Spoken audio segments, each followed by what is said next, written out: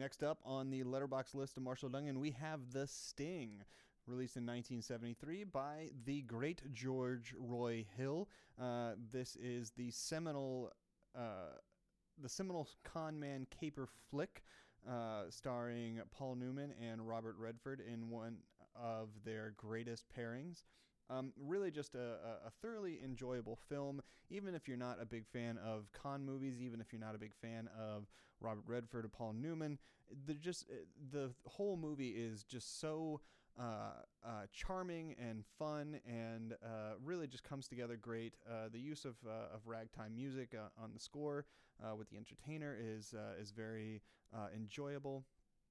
All of the cast really just kill it.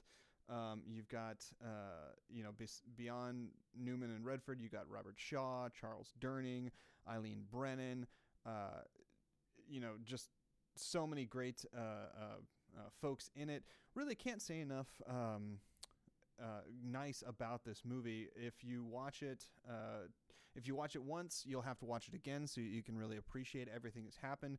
It is very much like a caper movie where you have to go back and really kind of comb through it to see all the things that they were trying to show you in the first place.